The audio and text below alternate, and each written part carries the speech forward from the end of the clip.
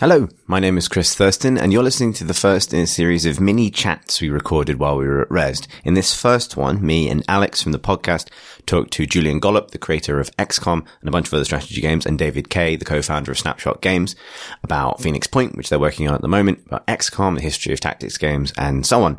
So the sound quality of this is not great. We've got a new podcast set up for recording these kind of chats on the go, but Rezzed is the loudest place on earth. And we actually ended up sitting on the floor in the press room to record this. So you will hear at one point a siren, and at another point, the world's loudest man, bedecked in keys, walk past jangling and stamping. So I do apologize for the audio levels. We're doing our best to clean it up, but hopefully you still enjoy this as a kind of little short insight into a really interesting, creative and game design process. Have fun.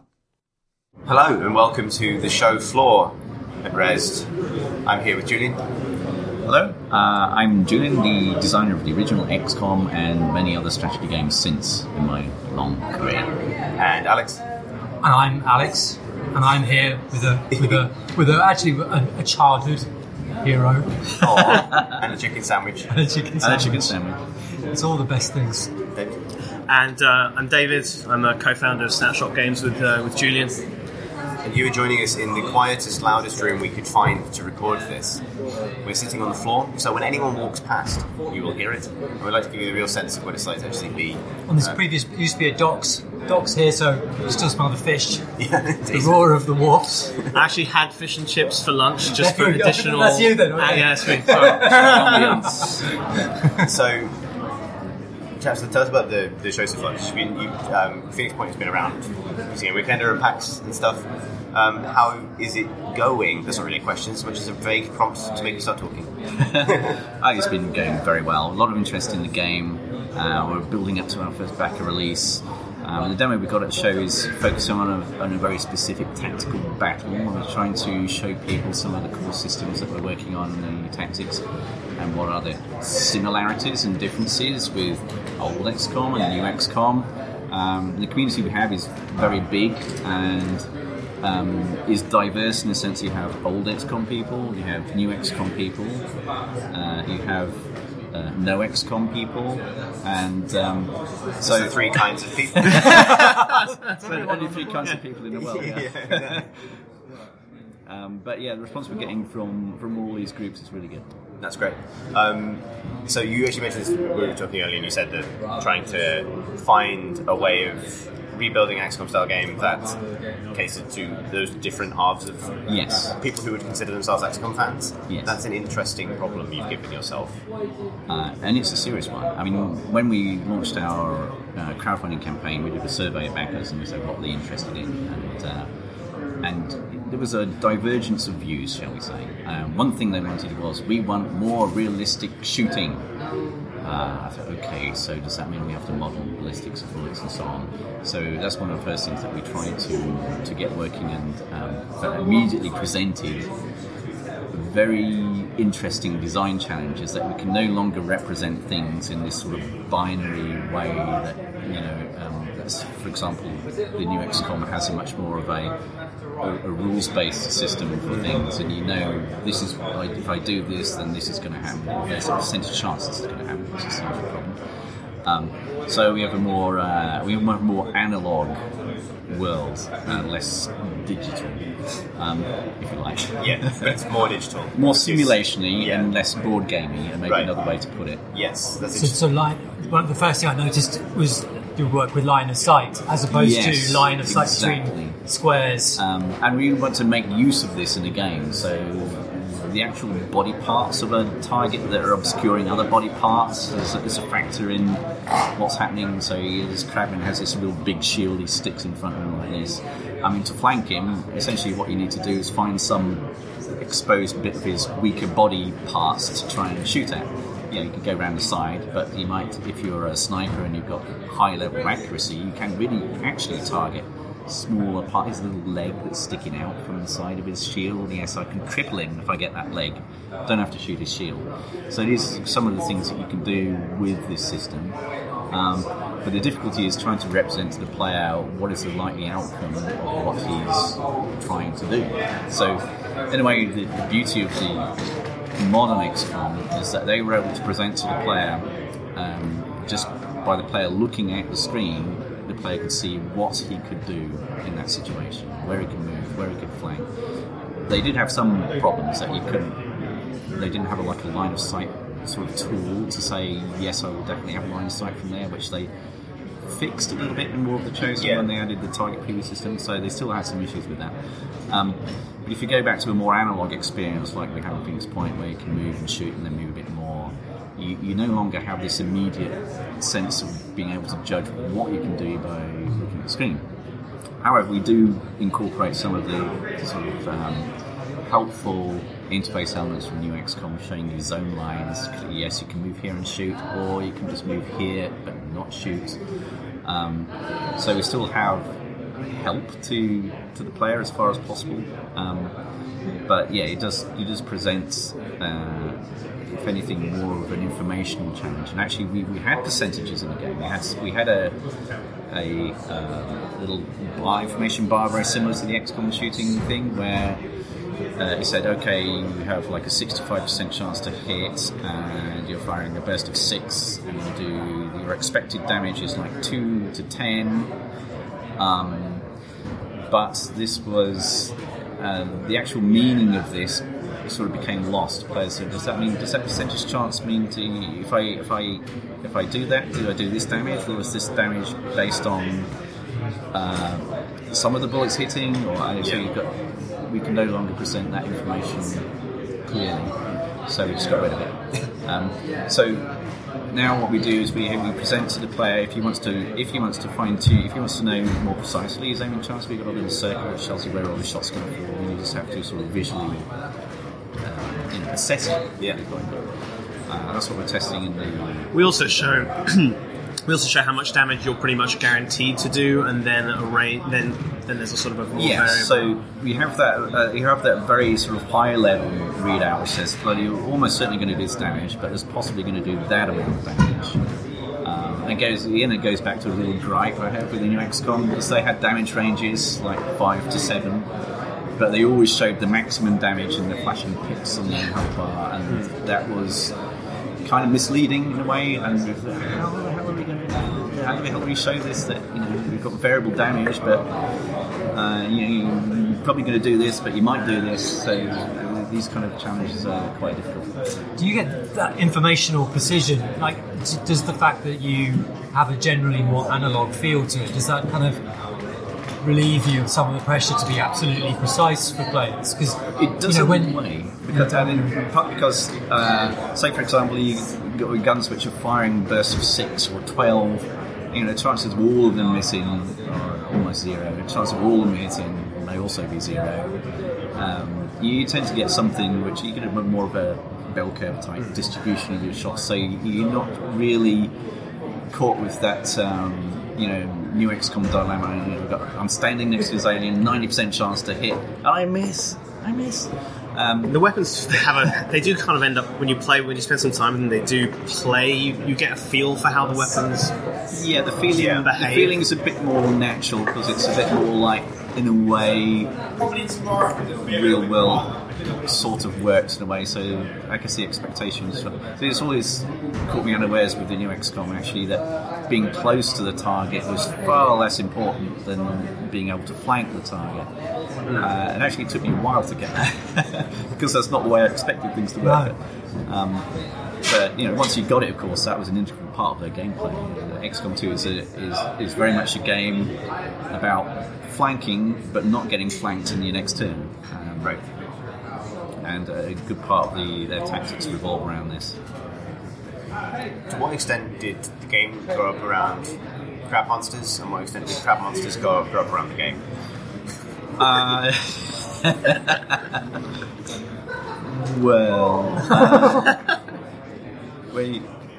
I guess it goes back to our original idea. So, David was very keen that we do an XCOM style game. I said we just can't have little alien craze coming along, and we can't have this. We can't go back to the usual story, I guess. So we tried to. My initial pitch was XCOM with zombies. XCOM. Yeah. So So I guess we got this story which is about a virus that combines human and animal-based DNA, but with something a little bit alien thrown in there, or something of the night in there, whatever you call it. I guess so. Because part of the story is based on the idea that this mist comes from the sea, and everybody is affected by the mist. They walk into the ocean, and this is like where the alien virus has its breeding grounds for generating. So the first aliens that you encounter are a little bit, shall we say, seafood oriented, but that doesn't continue like that. They start to incorporate other things, other life forms. We're not really trying to think how to do it without just making it too much like a menagerie. So actually, the direction we're going in at the moment is actually starting to look more alien, but having a rough external form of some Earth creatures. But saying we're evolving that as we speak. I mean, obviously partly being glib, but partly it strikes me that those sort of like multi-part monster designs that crap specifically seem ideal for. I don't know whether that's something deterministic, but it does feel like you know that unlocked a certain aspect of the game's design. I watch people taking down bosses with multiple body parts that can each be kind of removed. You know, this sort of seems like a natural fit there. Why was that an important thing to achieve? What does that bring to the combat sandbox when you suddenly have these multi-part crab monsters that can be taken apart in different orders and offer different... Yes.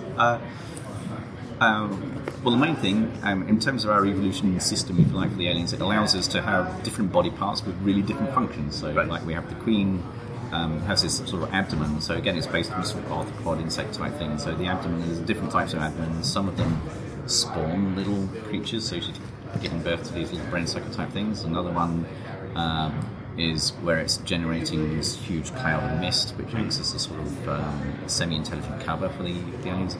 So different functions, different body parts. Again, that lends itself to the tactics because it allows the player to decide, well, if I disable this body part, it will stop the alien doing this. And this can vary a lot depending on the particular combination of body parts the alien's got. You know, it might be in this particular mutation that the vulnerability is really, you know, taking out the head because that removes all its willpowers, and it just happens to have a lot of abilities that depend on a lot of willpower, which is one of the main resources around the game. So we are hoping that this will sort of emerge, this sort of emergent gameplay through these very basic mechanisms. Is it intended that those things be sort of immediately readable, or is that process kind of like discovering, oh, this particular form of monster does this through play? And then... Yeah, so the current thinking in terms of the way that the design is going is that we want the player to research on the parts of the aliens' bodies to figure out to get the full data on them. Right. You encounter it initially, you don't know what it does. Then later on, once you've got that blueprint and you've got you may encounter a body part on one alien that appears on one mutation, it appears later in a different mutation, but you already know what that one does. You may therefore need to develop some countermeasures to it. But once you're in the game and you do know what the body parts of the different aliens are doing, you will have access to that information in your tactical battles. Just the breadth of, you know, because you can disarm, you've got a lot more options tactically than you would in an XCOM in pure sort of, you can disarm or you can reduce their ability to, you know, the willpower aspects. Has that knocked on to the general sort of balance levels in that you need to make a sterner challenge to kind of cater for the fact that players can really adjust the kind of challenge that they're facing? We don't know yet, is the answer.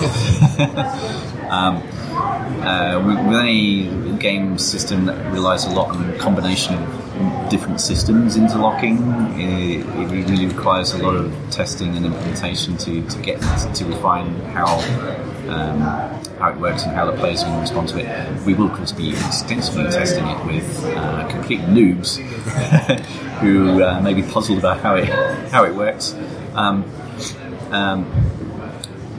But there's an element of exploration in it, so the player can explore different ideas that you might have, depending on what a particular alien looks like, you might think, well, that part looks nasty, and might try and do something about that one.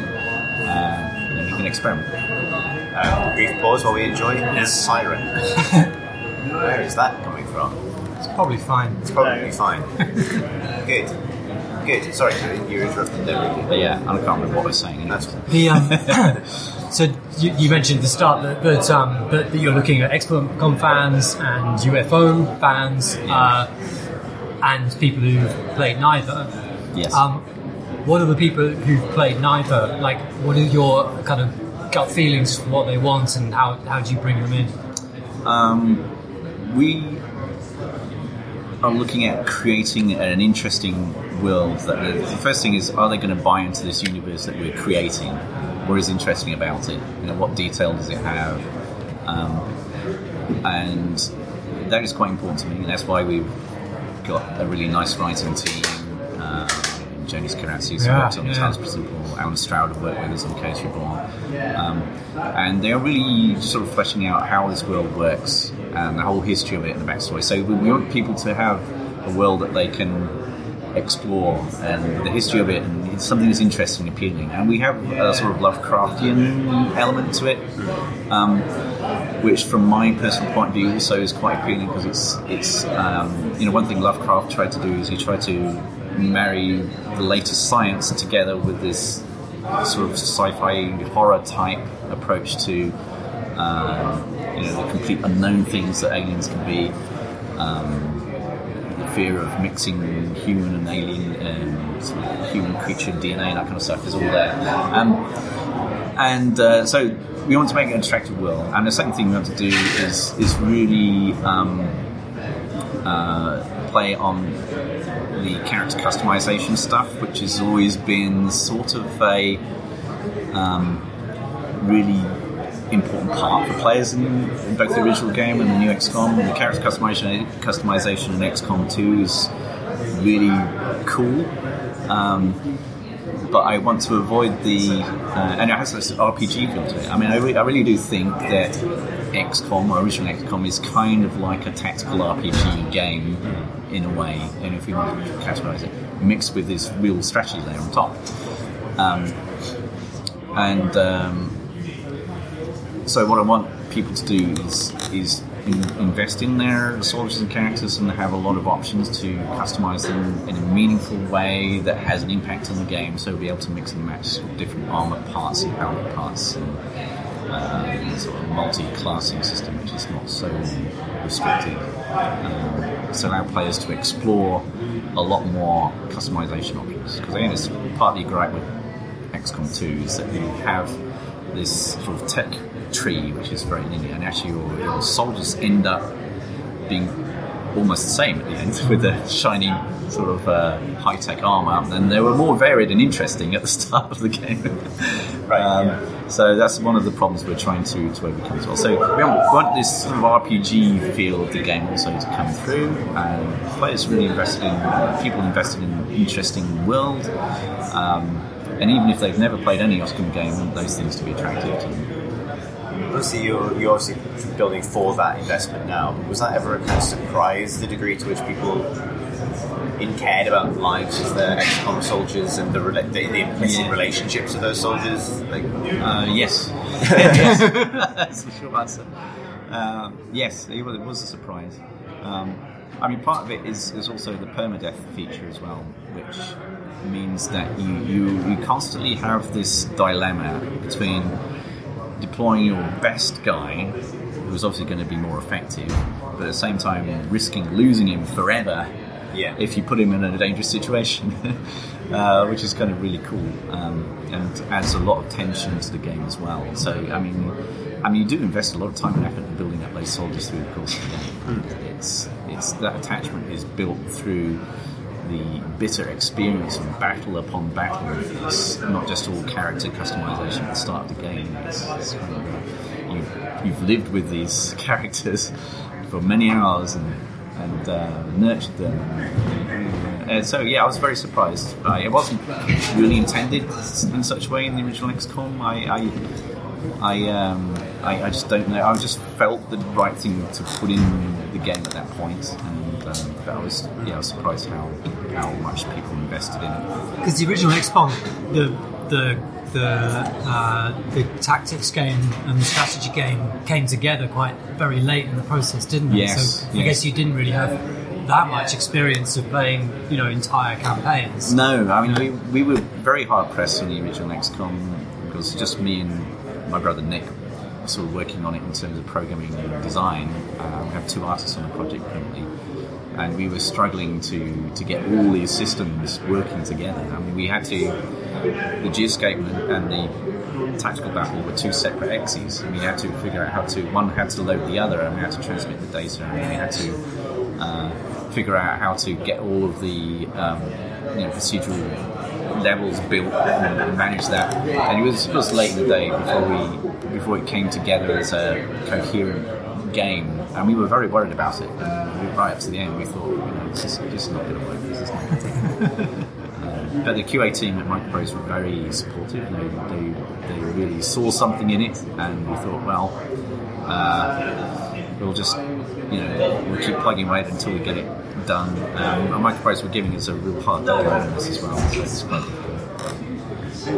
Personally, what was the appeal of returning to XCOM? Or to the tactical format? To this, the XCOM style game, yes. The XCOM genre, yeah. Sort of this whatever, stuff. Yeah.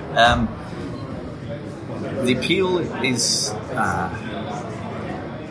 guess it goes back to what I was trying to do originally. I really wanted to create games that I really like to play and get invested in. I love the combination of high-level strategy and tactics. Some of my favourite board games are like this. Not as many of those. And coming back to it in a way is because, largely thanks to the new Firaxis XCOMs, they've popularised what was a very old game and made something modern out of it, and they've proved that this style of game can be popular and has a big audience. And we thought when we went into a crowdfunding campaign, we thought we were going to set a high goal for our campaign, which was $500,000 at the time. And if this is true, that people really do want more of this style of game, then we will succeed. It's been fascinating. If it's not true, then we would fail and we'd do something else. But there you go.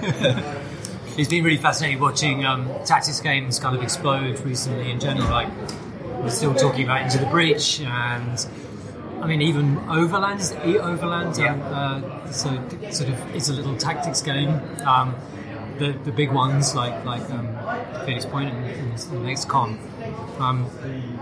I remember I spoke to you a long time, quite a few years ago, when tactics games just didn't seem to be being snapped up. They weren't being financed, and they weren't apparently being bought. No, not at all. What do you put the current renaissance down to?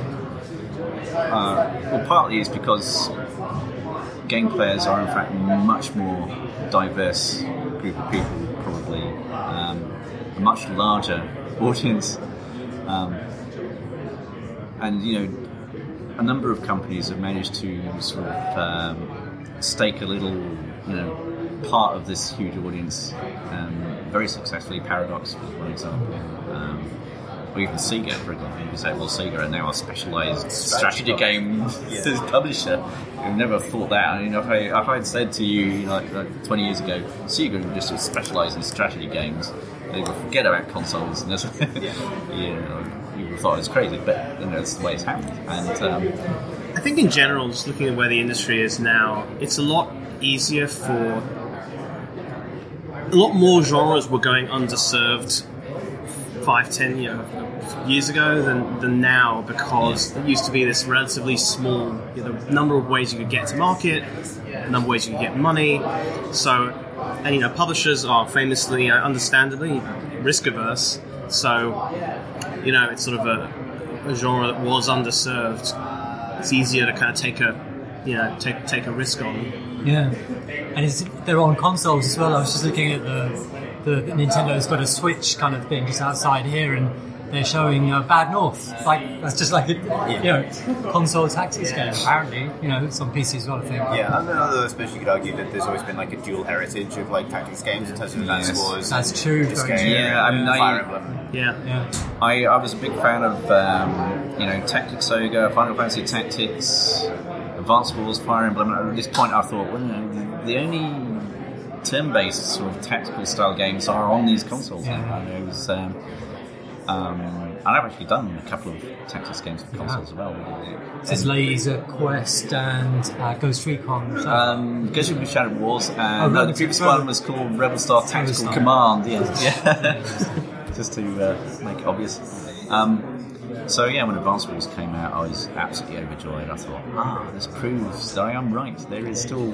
Because it was all RTS games, don't forget. I mean, RTS games killed off any turn-based sort of style game. And that was a big issue. And there was this like huge flood of RTS games. And now RTS games are, a tiny genre. And it's kind of switched around a bit. Do you think maybe interesting? Do you think maybe mobile as a platform has helped a little bit with that? Like turn-based is a very good fit for like short session. Yes, kind of. Absolutely. Like quite accessible in terms of interaction, in terms of how many controls you need and how something is controlled. Absolutely. I mean, they're actually some of the most popular and successful games on mobile are really quite detailed strategy games. Yeah. Some of them are turn-based, some are Clash of Clans or whatever, or Hero Academy. It's a nice turn-based game. Stuff like that is. Of course, it's been Fire Emblem. Mobile has been really successful. There's been quite a lot, and again, it just goes to show. I mean, people used to say turn-based games are dead because everything was real-time. But I think people really like just the direct involvement and feedback you get from a turn-based game. I'm going to move this here, and it's going to do something's going to happen. Well, it's a game. I mean, turn-based strategy. I mean, chess is a turn-based strategy game. Yeah. So strategy games, by definition, you don't need to master a particular set of controls. You just basically need to be able to make decisions, and that's the fundamentally like what games are. Yeah. And also maybe this also accompanies a huge tabletop renaissance as well, right? Yeah. Board games and tabletop games, miniatures games are all hugely on the rise again, which is very interesting. There's a desire for more like detailed analog and shared experiences and things like that. Yes. I wonder if that has an interesting relationship with the way people share stories now from XCOM, presumably they will from Phoenix Point and other games. It's like FTL had a similar thing, right? Your ability to name your crew. Yeah. So then to get to like kind of attachment we were talking about, created this whole almost like genre of telling not game storytelling in terms of narrative in the game, but the stories getting told about the game, the endless tweet threads of people's XCOM campaigns and things. Is that something you would then chase as a designer? Like, how do we get people to do more of that? That's a good question. I mean, going back to board games, my first level was board games. I was making board games before home computers even existed. Again, one interesting thing about board games is that if you like, there's a meta game which is about the interaction of the people involved in the game, and the game itself is the medium for that interaction. It does mean that you can play board games against people who are just not very nice and involve some bad experiences on. But the other thing that's happened with board games is there's been innovation in pure game design as opposed to just technology. So, which is really interesting to see. So game design is not technology driven as such, and it can be facilitated by new technologies can really unlock new possibilities. But even with a fixed technology like board games, you can have some really interesting innovation. There's been a surprising amount of innovation in board games, and that has personally surprised me a lot. Has also proved to me that you can innovate without having to follow any particular pattern that's done exactly before. And that kind of innovation in board games is constantly surprising me. I don't know how. I mean, it has come back and influenced computer games a lot, video games a lot. Yeah, I can imagine quite a lot of people are going to board games having been excited by kind of turn-based kind of games on computers now. Like,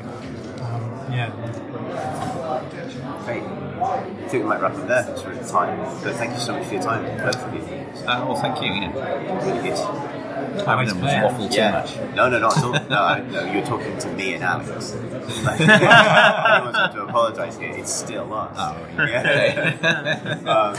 Great. Yeah. Well, all best stuff. Thanks very much. Thank you. So thanks for listening, and join us tomorrow for the next in this series of chats when I will be talking to Robert Kurwitz, who's the writer of Disco Elysium, which was my standout game of Rezzed this year. Really interesting chat about that game and the philosophy of his writing and his, I think, rather unique journey to becoming a games developer. Hopefully you'll enjoy it. This series is kind of an experiment that I want to do to see if people enjoy it. So let us know either Twitter or on the Discord at Crate and Crowbar if you would like us to do more of this kind of thing, because I think it's a really interesting use of the podcast, really. As ever, Crate and Crowbar is supported by our Patreon at crateandcrowbar.com/Patreon. That's entirely incorrect. It's patreon.com/Crate and Crowbar. I'm not going to re-record that. I don't need to. Whatever. That's it. Anyway, thanks. Bye.